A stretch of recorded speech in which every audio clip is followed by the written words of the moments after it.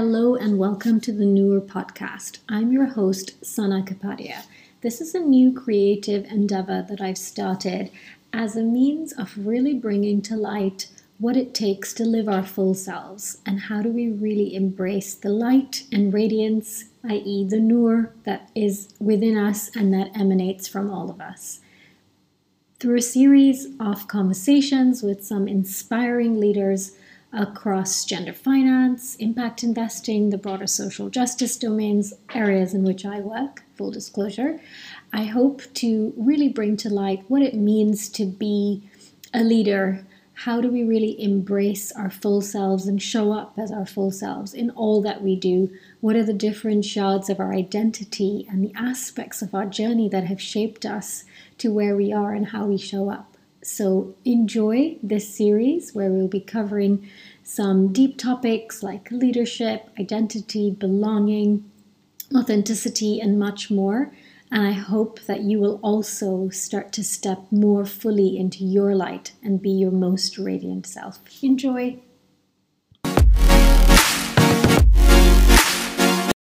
Hello and welcome to the Newer podcast. I'm so excited to be in conversation today with the phenomenal Laurie Spengler, who is CEO of Courageous Capital Advisors.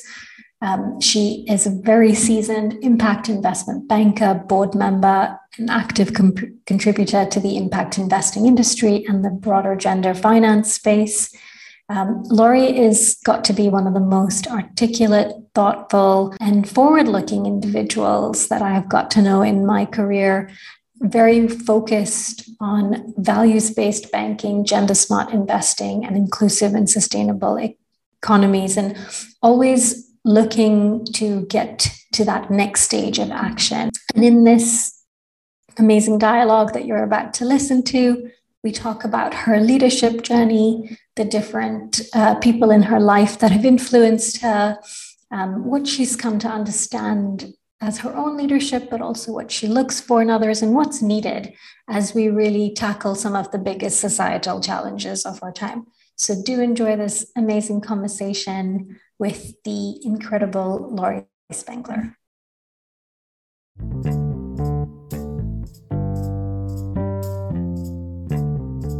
There we go. All right. Hi, Laurie. How are you doing today? Hi, Sana. I'm very well. It's so good to be with you. Amazing. All right. Well, Laurie, we're going to get started on this wonderful dialogue that I know we're going to have today. And I'd like to start off by asking the question, can you describe yourself in one or two sentences? It can be very literal, who you are, what you do, or think of a different way that you'd like to describe how you're entering the conversation and how you are today. Oh, thank you, Sana. That's a great way to get started. I think I'll take the non-literal approach. And looking at your beautiful spirit across the screen here, I think of myself as a friend, an ally, a co-conspirator, a co-champion in what?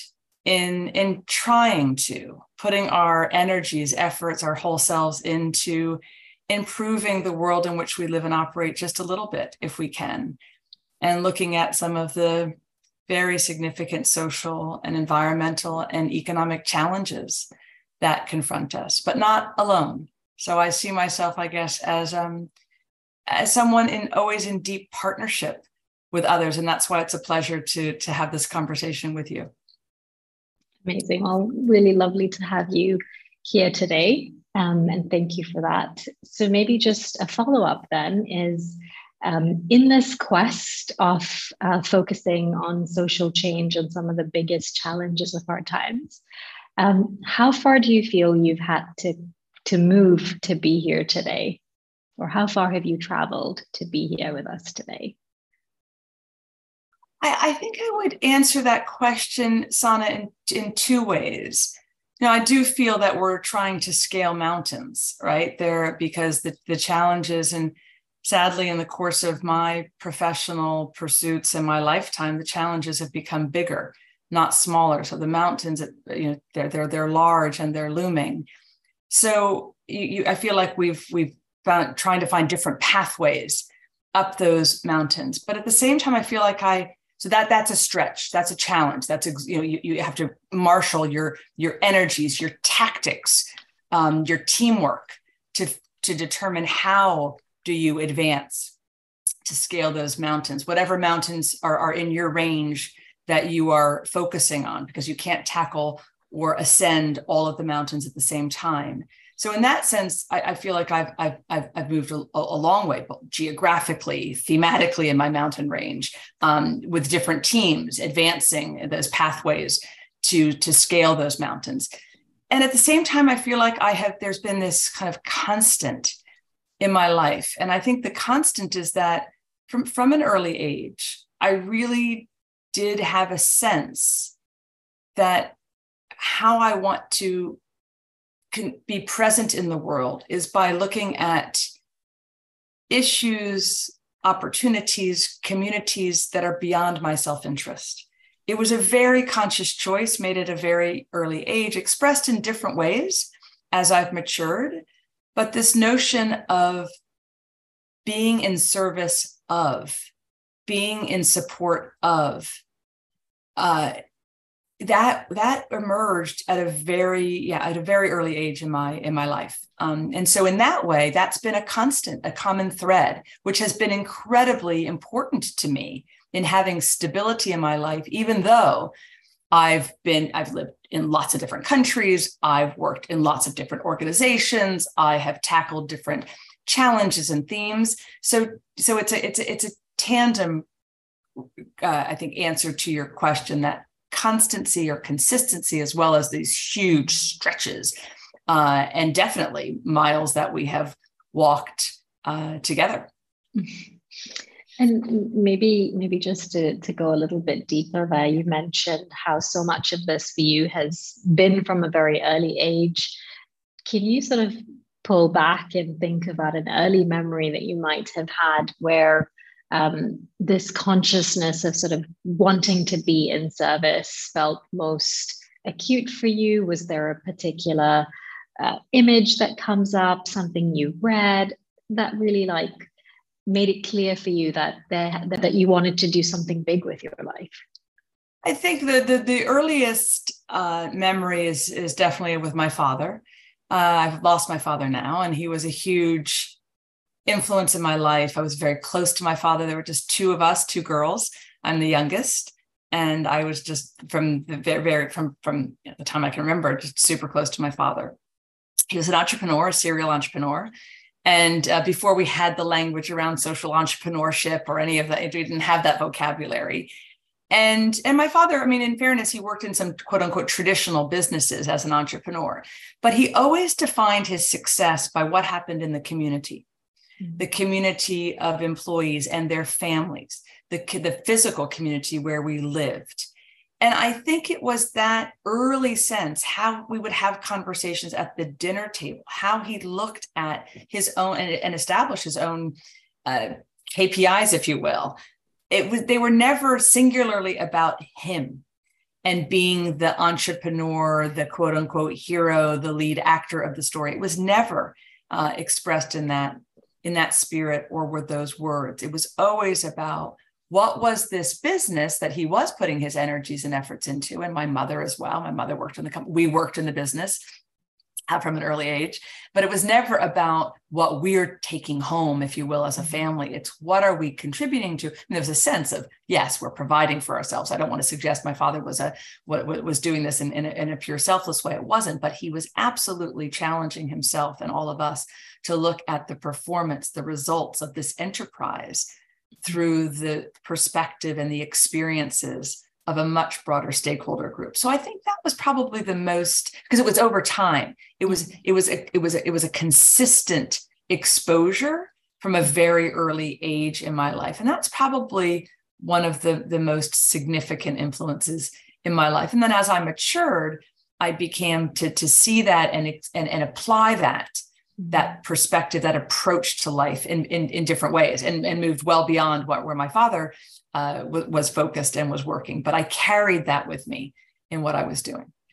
That's beautiful, Laurie. Thank you for sharing, and just so much of that formative aspect that you mentioned.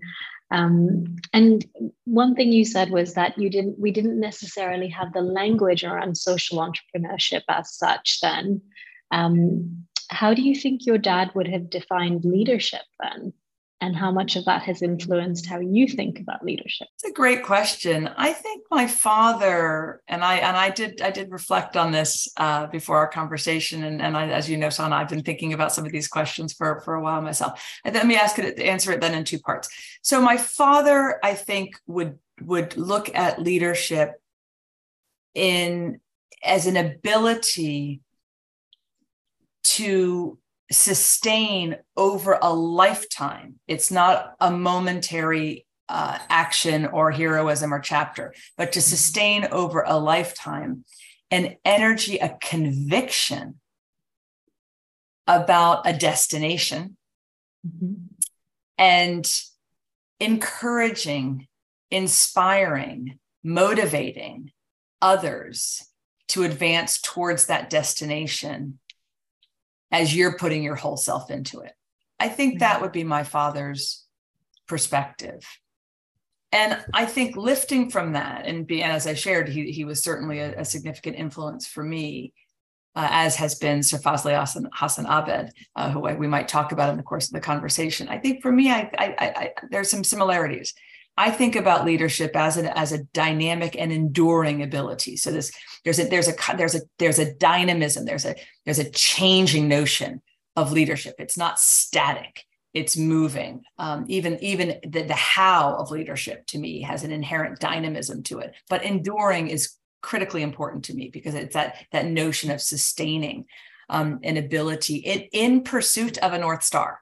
So for me, it's all about a North Star, and you as an individual need to identify what that North Star is. That's the conviction equivalent in my father's frame, I would say.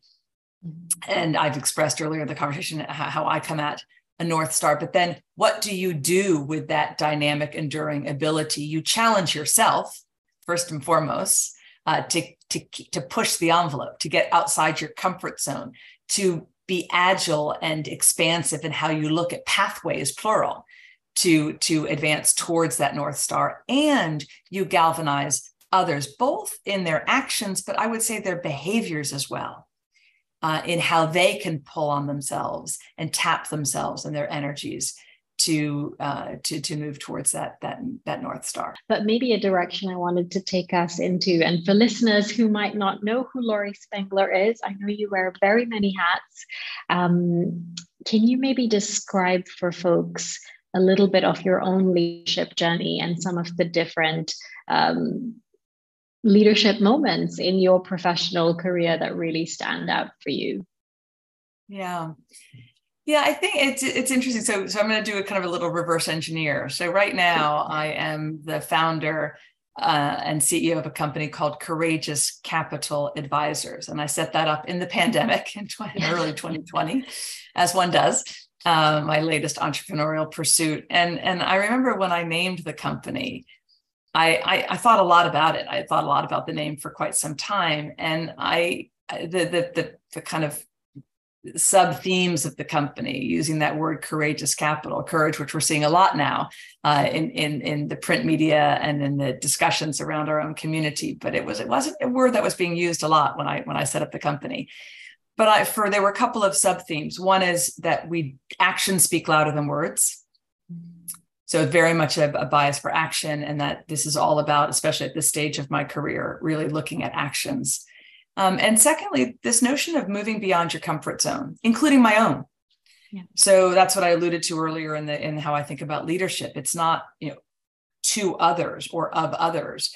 It's looking at yourself, but always that the destination, your North Star, is beyond yourself. This is not a self-interested pursuit. If it is, to me, that's not leadership. But you've got to find how do you continuously push beyond your comfort zone and hopefully encourage others to move beyond their comfort zone. So that's what I've really come to value and appreciate and push myself in that regard. And so when I was thinking about how did I arrive at that point, actually, I think there are these connected moments, as your question suggests. If you really scrutinize what you've done and why you've done it and when you've done it and the choices that you've made. And so really early on, when I was in grad school, I was in the Boston area, and I was in this kind of elite university in a very pristine environment, and I was just very disturbed and shocked by how many homeless people were in Boston. I just was shocked, and so I just set up legal clinics in homeless shelters around the Boston area, and work there at nights, because homeless people sleep during the day when it's safe and they're awake at night. And so I set up the clinics in the shelters at night to provide legal services, focusing on that at that time. And then I would go back to classes at this very pristine, rarefied university during the day. And that was a leadership moment for myself, that I really had to push. I was in a certain environment. It was very taxing and very demanding, and I had high expectations on myself, and certainly my family did as well. I was the first person to go to this university, and certainly the first person to go to a grad school environment in my family. And so I had a lot of expectations on my shoulders, but I just felt it was critically important to engage in what was happening outside this rarefied university. And so I do think that was a leadership moment for myself, like kind of this notion of just getting outside of yourself. And if I do believe that your efforts should be in service of, that was a real action-oriented learning for me, in service of. I did something similar when I was living in Prague in the Czech Republic. After the wall fell, I was sent there with a very big firm as a professional, small team, but a big firm. We were kind of a team of I would say pioneers literally on the kind of new market edge of what this big company was doing. But I looked around and I said, no one's supporting the entrepreneurs. And if you look at the demographics of Central and Eastern Europe, it's all about entrepreneurs. And harking from my experience with my father, I thought, gosh, I mean, we shouldn't just be here doing big privatization transactions, which was the focus of what we're doing, representing government and quasi-government entities, which was very deeply interesting and satisfying. But I thought, no, we need to be helping the entrepreneurs access the resources, and specifically the capital. And that's kind of what led me more deeply into finance. But that you're asking a different question. I want to answer the question. And I set up my own firm. I left a very, very big firm in a foreign country that I don't hail from. I don't have any familial connection with Central and Eastern Europe. I didn't speak the language at the time, although I learned to speak the language. And I set up a company, and so that was another moment of just putting and again, it was the spirit was solving a set of challenges for entrepreneurs, for small and medium-sized enterprises, for entrepreneurs who were really outside of the financial system at the time. And so there have been several moments like that, several junctures like that, and Courageous Capital is probably the most recent incarnation. But the other thing I would say, I think this is important, especially knowing how you live your life, that I also decided from an early age that if you care about these North Stars, that it's incumbent upon you not just to build entities and enterprises that you may be part of the team or leading the team in different ways and ebbing and flowing in how we think about leadership, which we might come back to.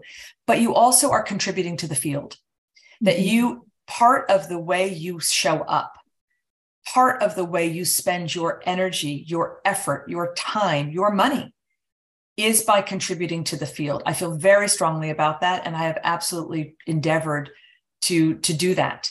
Again, from an early age. So even when I was in Central and Eastern Europe, I was the president of the American Czech Chamber of Commerce. I mean, you volunteer for these things. You build community where you are. Gender lens investing, the gender smart community is another. And if you do this, these are deeply satisfying relationships and opportunities. So I don't mean to suggest that it's just giving into, it's receiving from.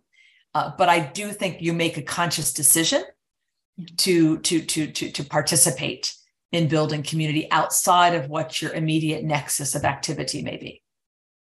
I love that, Laurie. And I think, some of what you just said in terms of those different moments, and part of it is the personal connection. Part of it, as you said, is being able to see the gaps and this aspect of contributing to broader systems level change. So if I were to ask you what you see as components of a good leader, and I have quotation marks for those who can't see but hear. What have you come to realize as some of those qualities that you, and not only in yourself, but let's say if you're working with people or hiring a team, and you've done that over the years of scaling and growing companies, what do you look for as qualities of leadership that are must-haves? Yeah, it's such a rich question and a really difficult one, and one I'm let's be honest, we're all learning always. So this is a constant learning journey. I'll be very interested to hear what you're discovering in these conversations and learning from your other conversational partners. But let me say the following. The two, apart from my own efforts in building organizations and the like, there are two inspiring in my father I mentioned examples that I'm pulling from as I answer this question. One is Abed, Sir Fazli Hassan Abed Pai, as he went to many of us. He was the founder of BRAC, the largest development organization in the world. And I had the privilege of working side by side Abed since 2005. I raised all of their capital outside of Bangladesh for their commercial activities, which was just an amazing experience, a privilege. It was a privilege. But also ShoreBank. And I was the CEO of one of the subsidiaries within the ShoreBank family, the first community development financial institution in America. And I reference those because they are big, complex, dynamic organizations with extraordinary leaders, plural, not single leaders. And I would say the following, Sana. What I came to appreciate and realize is that strong, capable, contributory servant leaders need to not just hold seemingly paradoxical forces in tandem, but actually tap them for decision-making, for energy, for action, and for advancement. And let me give you a couple of examples. Ambition and humility. When we say those words, we think, oh my gosh, well, wait a minute. They seem a little bit opposite. They're not aligned. Abed taught me that you absolutely need to be ambitious in terms of the North Star. It's not your personal ambition. It's not your self-interest. It's not you. It's not even the balance sheet of your own organization, however you measure that. It's ambition to advance towards that North Star. And you need to be fiercely ambitious for it and towards it. At the same time, you need to be extraordinarily humble in the learning, in the observing, in the interactions. And if you do that well, if you learn how to hold those things, but not just hold them intellectually, like a passive acknowledgement, an intellectual exercise. No.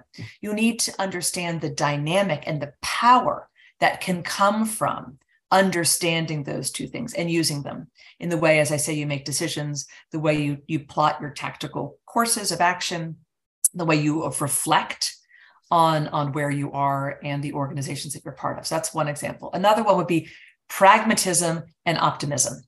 So optimism, I mean, I think if you care about some of the North Stars that are in our world, Sana, you have to be an eternal optimist. I mean, you have to be, because these mountain ranges, as I said at the beginning of the conversation, they're big and sometimes they're getting bigger. And all of a sudden there'll be a new mountain range. He's like, where did that come from? Wait a minute. I thought we were halfway up, and then I see another range in the distance. Well, wait a minute, what's happened here? The landscape does shift and it's challenging. And so you have to have an optimism, but you also have to be pragmatic, because it's a solutions driven, I think implicit in what I'm saying, and I haven't used this word yet, but there's a solutions driven nature to the stewardship and the servant approach that certainly has inspired me in my life. And I find is my personal motivation. And so you have to hold them in tandem, but use them. Because you can't, I would say your pragmatic choices are definitely informed by and influenced by an optimistic perspective and pursuit. And then a third one would be urgency and patience. There is an urgency of now. And we, as leaders, again, capital L, small l, we feel that. We can't wait. This is not about writing a paper, reviewing and discussing. This is about meeting a need, responding, moving, taking action, taking decisions. But at the same time, scaling those mountains is a marathon. It's a long-term trajectory. And quite frankly, some of our work, much of our work, if not all of it, will extend well beyond our lifetimes. And so you have to have also a patience in how you look at both progress, yourself, organizations, your colleagues, your allies, the ecosystem. But those two things together, it's that dynamic tension that I think is, so for me, when I've learned that. And when I look at leaders, I want to see that some way in how they behave, how they speak, how they engage. And what I learned probably most specifically in seeing those, let's call them characteristics, traits, I call them family traits a little bit, for leaders, is watching someone like Abed. And he always felt that you listen, you learn, you observe, then you respond, you act, and you iterate. And he moved quickly. I mean, we used to joke about Brack speed. We would be working on financial models, and we would, at midnight, we'd go to bed, and the next morning the assumptions had changed because overnight Brack had done something else. And we used to call that Brack speed. Like, how do you move so quickly? But it was this constant listening, learning, observing, but acting, and then iterating. And he used to say to me, you people in the global north, you just write risk paper after risk paper and study risk. We live with it in the global south, and we move. And it's not because we're ignorant to the risks. We understand that we live them, and then we observe them, and we engage with them, and we hopefully navigate through. And so I've been privileged to learn a lot from people like Abed in my life. So hopefully that's responsive. I do believe in these paradoxical forces, and they are forces from which you can derive incredible power and action. Absolutely. And I love that you frame them as paradoxes, because I do think that we tend to simplify into buckets, like there's a set of traits, but actually there's forces within each of us, and they show up in different ways. And also just for sharing the influence that people like Abed have had on your life. I think brought up the field of gender lens investing and gender finance, which I know we are deeply engaged and involved in. Where do you feel, how do you see leadership showing up in that broader field of gender finance today? And what is exciting for you? And where do you feel we still have room to go and expand as a field? Great, complicated question again, Sana. You're really good at that. You're very good at that. So I have a couple of things. One is, I think that we have done a very good job as a field in distributing leadership. And I think that's critically important. So networked leadership, distributed leadership, activating leaders who may not use leadership language to describe themselves. And I think that's really important, because leadership is not hierarchical, in my view. Leadership is not about titles and labels. It's about, as I said earlier, it's actions, it's perspective and actions. And so I do think, as a community, galvanizing, awakening people to their own leadership contributions when they might not have used that language themselves or seen themselves in that light, I think has been a big positive of our field, because we do need lots of light, lots of lights, plural, and these are human lights inside every part of the ecosystem if we are going to make any concerted or significant change in responding to the needs of women and girls across the board, and especially if we're going to try to tap capital to meet some of those needs. So I think that's been a real positive, and I think we've been intentionally inclusive. I mean, we can always challenge ourselves to do more, but it's been an explicit objective of ours, not some kind of small group or club. It has been intentional, and also intentional to ensure that the conversation is relevant in different parts of the world, in different ways that resonate through a local lens and a local prism. And I think, again, more work to be done, but I think I appreciate that that's been intentional. We now have, I think, a lot of doers in our community who are trying to activate whatever tools they can in their respective toolkits for change.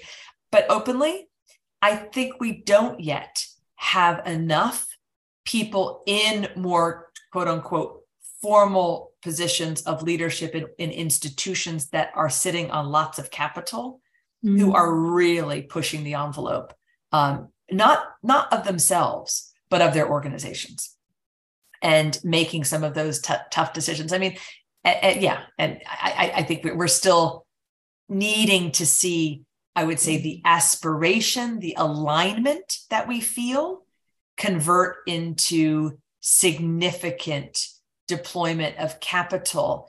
I mean, we still have to make the case. And it just strikes me that we're at a point in time where really, this should be, if we're using that mountain, or if I'm using that mountain metaphor a little bit, I would have thought that we were closer to the summit. We certainly can look out.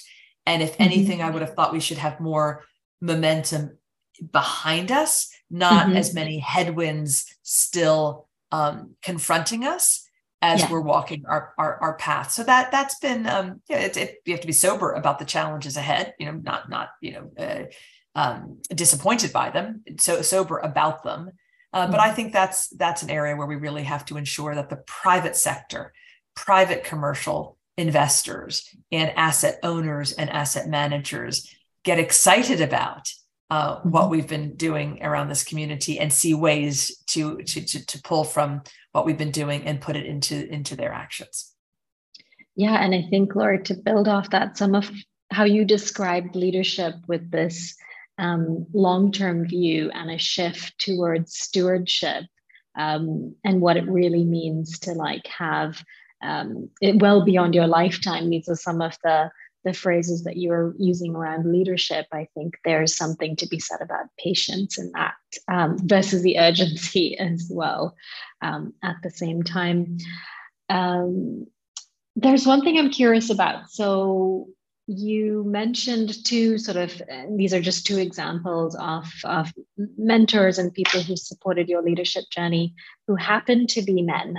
And so much of what you do is in the field of gender equality and, social justice more broadly. Why don't we have enough men then in the field of gender finance? Is it because they don't see themselves as leaders, or where do you think some of that gap is? If we had more men, would there be more capital? I'm just curious to unpack that a little bit with you. I mean, actually, I do think if there were more men, we'd have more capital flowing. I do, openly. To me, this is not really a gender. It shouldn't be a gendered path that we are. So if the North Star is that we care about more resources flowing to meet the needs of women and girls, and that's, I would say, a universal proposition in every geography. And I think if we were going to poll people, anonymously, I think we would find the answers are not gendered. I actually believe that. So therefore, why do we then, in the community of actors around gender lens, the self-identified actors, it is gendered. So wait a minute, if there's a recognition that's not gendered, and that's not a debate between and among us, why don't we have more actors? It's a really good question, Sana. And I said a few minutes ago that I think the gender smart community has been intentionally inclusive and proactive in wanting to make it clear we want and need all voices in this community aligned towards that North Star. And why have we not been able to do that? I think I don't have a great answer. I think a couple of my own experience, I think a couple of observations. One is I do think that sometimes people feel that if they don't have the direct experience of the ultimate constituent we're talking about, the stakeholder, that they don't have full credibility. I think there is some self-selection out. There's just a distance that happens. And I know personally in my own work, I have acknowledged this. I spend a lot of time in sub-Saharan Africa and in South Asia, but I'm not a permanent member of that community. I don't live. I don't live in Uganda. I don't live in Bangladesh. I spend a lot of time in Bangladesh, but I don't live there. And so, how do I find a way to be an active participant and contributor while acknowledging that I am not a full member of that community. And I think I've worked at that. I'm motivated to figure that out. There's a pull for me. There's not a distance for me, but I do think I've learned that for some folks, it feels like a distance. I don't want to overreach. I'm not credible in that community because I don't have the lived experience. I don't have that lived experience. And so and I think some of the most alert allies of our community feel that. And so how do we bridge that perception gap, if you will, which I think is a perception gap because we actually want them? I think that's something we should be mindful of. The second, which is, the obvious one that we talk a lot about at Gender Smart, it's just where power lies. And I do think that power is clustered. I think we don't fully grab the power that we do have. I don't think we fully tap it. We don't fully, we talk about this a lot at Gender Smart. This is not a new conversation, but I do think that if we're talking about financial capital, the aggregation forces where large aggregation pools of capital rest are still dominantly controlled by men. And that is just true. And how do we break through that? I think we do it one pool at a time. Like one capital pool at a time, because what I've learned about money follows, and investors follow. And so if you find one or two of those pools that really has activated leadership and leaders, plural, who are willing to put that money to work towards our North Star, there's no question. There's a huge ripple effect, a cascading effect, an influencing effect. But I do think we can't dismiss the entrenched kind of clusters of power. And maybe that's the third one. I think behaviors there's a lot of inertia around behaviors. And that's why earlier when you asked me about my thought about leadership, it's actions and behaviors. And I have learned that over the years, behaviors matter a lot, because if you don't have these awakened, engaged behaviors, you're never going to get to the action or sustained action over time. So I think there's just a lot of inertia with behaviors. I see it every day. I'm a sell.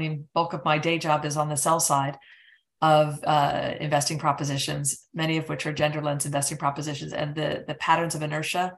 Wow, are they entrenched? Really hard to dislodge. Not impossible. Again, sober, not disappointed. But yeah, so those would be three reflections on why it's harder to get men to really activate in our community. Yeah, I love that. And again, it's bringing up for me your mountain image that we started off this discussion with. And you brought up lived experience. And I think there's an unpacking there between, for example, the BRAC speed example that you gave and what it meant to really embody risk as part of, the product and solution that was structured. But then also you carry a part of that with you as part of your own lived experience and the next thing that you do. So it's like, how can we build in these nuggets of different ways of thinking and doing to the next thing that we do as well, right? In these big institutions. So thank you for that. We're going to start to round off. So I have one bigger question to end, and then a few rapid fire questions. And the big question is, I'm turning the microphone over to you. Every person on the planet could hear what you had to say. What do you want them to know? What's your one message? Leadership is not about acts of heroism. Leadership is not derived from title or position. Leadership is how we show up in the world and how we contribute the totality of our talents, our efforts, and our energies to something bigger than ourselves. I love that. Thank you. Message to everyone out there. All right. So just a few quick ones to round us out here. Can you think of a quote or a quotation that is a go-to one for you when you might need a pick-me-up, or just something that you have as a post-it on a wall behind you or something? Yeah, I have a few, but the one I do come back to a lot is from Margaret Mead, actually. And it's never doubt that a small group of thoughtful, committed citizens can change the world. Indeed, it's the only thing that ever has. That's beautiful. Thank you for that. Staying with what lifts you up, do you have a particular song that keeps you going? Anything musical that provides inspiration? Well, a group of us recently on a weekend retreat did our own version of Stand By Me. And I have to say, I mean, I'm a Motown girl, so I love Motown. I mean, I was trained as a classical pianist, so I love classical music as well, and it feeds the soul. But in terms of my energy level, I'm definitely a Motown girl. My first concert ever was Gladys Knight and the Pips at Madison Square Garden, and I just Wow. that was it for me. So Stand By Me I think is a great one because there is that sense of community, and and I think too often people think of leadership with the I. And it's not, it's all about the we, and Stand By Me, both where you're willing to stand and who you hope will stand with you, is a great song. And it's a good dance song too. It is. It's a great choice. Tell us something that you're reading these days that you're enjoying. So I've talked about Abid in the course of the conversation, and there's a recent book out about Abid called Hope Over Fate. And I just read it. And I'm someone who, as I shared, I've known Abid since 2005 and until he died prematurely. And I learned something. Actually, his children, to whom I'm quite close, they also learned some things in the book. So it's a lovely sharing of his story and the choices that Abid made along his life trajectory. Scott McMillan is the author who was a speechwriter for Abid in the kind of last years of his life, and traveled with Abid, and heard some stories that none of us actually had heard, because Abid was quite a private person. And so yeah, Hope Over Fate. And I like the title as well. I love it. Thank you so much for sharing. All right. Well, Laurie, beautiful to have you with me today. And thank you for sharing more of your own leadership journey, as well as what you see as some of the core components and the paradoxes, as well as the bias for action that's needed to do this every day and to show up and be our whole selves. It has been a pleasure speaking with you, and thanks for being here today. Oh, I've so enjoyed it, Sana. I so enjoy you, and I really appreciate the chance to have this conversation.